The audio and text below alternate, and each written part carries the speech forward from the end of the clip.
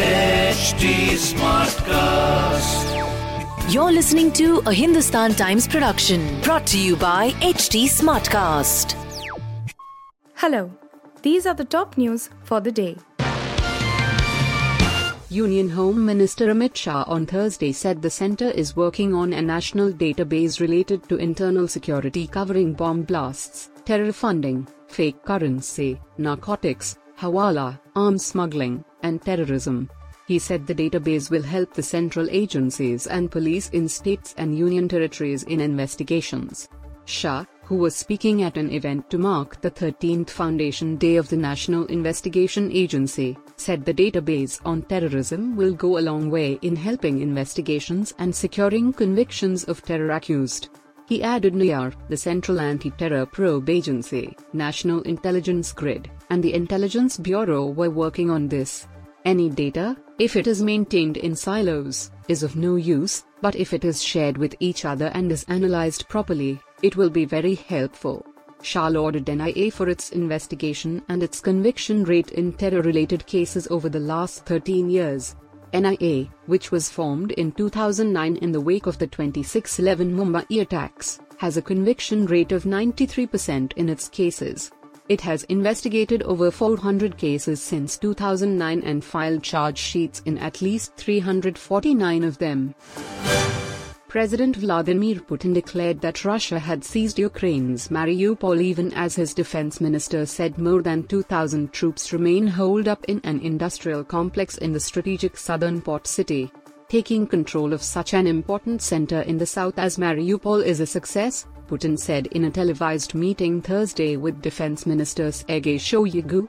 Mariupol would be the biggest city yet taken by Russia in its 2-month invasion and is key to asserting control over the Donbas region and linking it by land with Crimea. But after more than a month of laying siege to the city and facing the prospect of a longer and deadlier standoff, Putin ordered Shoigu to call off the storm of the Azovstal steelworks to save the lives of Russian troops. Seal that industrial area off so that even a fly can't get through, he said, calling on the remaining Ukrainian troops at the plant to surrender. Russia's announcement of victory came a day after the Ukrainian Marine Brigade commander defending Azovstal warned that his forces were heavily outnumbered and we are probably facing our last days, if not hours, in the city that's been largely destroyed by Russian bombardment. British Prime Minister Boris Johnson will announce a number of commercial agreements as part of a new era in bilateral trade and investment ties during his visit to India, news agency PTI reported the UK High Commission as saying Thursday shortly before he landed in Gujarat's Ahmedabad.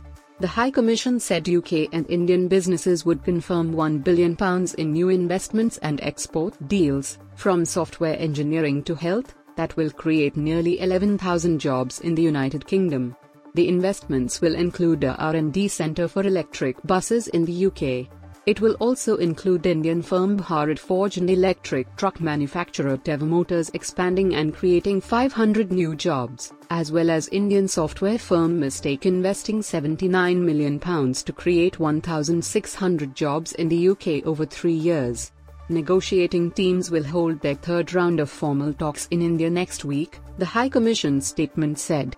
As I arrive in India today, I see vast possibilities for what our two great nations can achieve together. From next-generation 5G telecoms and AI to new partnerships in health research and renewable energy, the UK and India are leading the world, Johnson was quoted as saying in the statement. The Supreme Court on Thursday extended the status quo until further orders on the razing of buildings in violence-hit Jahangirpur area of the national capital, and said it would take a serious view of the demolition that was carried out even after its order was communicated to the NDMC mayor.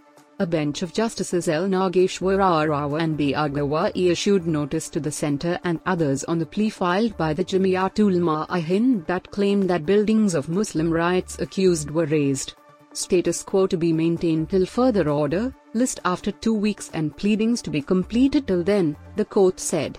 We will take a serious view of the demolition which was carried out even after Supreme Court orders, even after NDMC mayor was informed. We will take that up later, the bench said. At the outset, senior advocate Dushyant Dave, appearing for Jamiat Ulama-e-Hind, said this matter raises far-reaching questions of constitutional and national importance. The bench asked, "What is national importance in this matter? It is only pertaining to an area."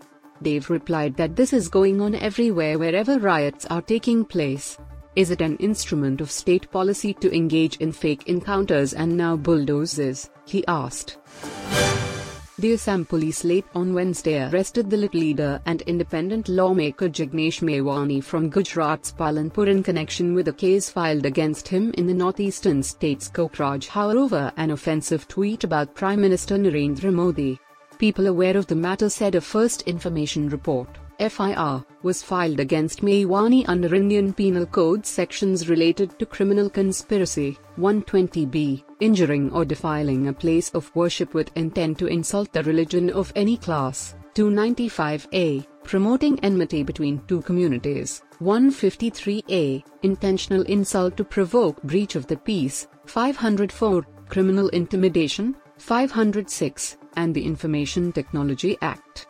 The FIR was registered on the basis of a complaint Bodoland Territorial Region Executive Member and Bharatiya Janata Party functionary Roop they filed against Mewani, who represents Wadgam in Gujarat Assembly, on April 18. It said the tweet referred to Modi and added he worships and considers Mahatma Gandhi's assassin, Godse, as God, while asking the Prime Minister to appeal for peace and harmony in Gujarat's communal violence hit Himatnagar, Khambhat, and Veerawal during his visit to the state on April 20.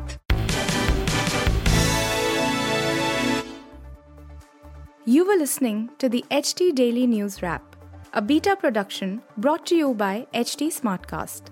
Please give us feedback on Instagram, Twitter, and Facebook at HT Smartcast or via email to podcasts@hindustantimes.com. Until next time. This was a Hindustan Times production brought to you by HT Smartcast. HT Smartcast.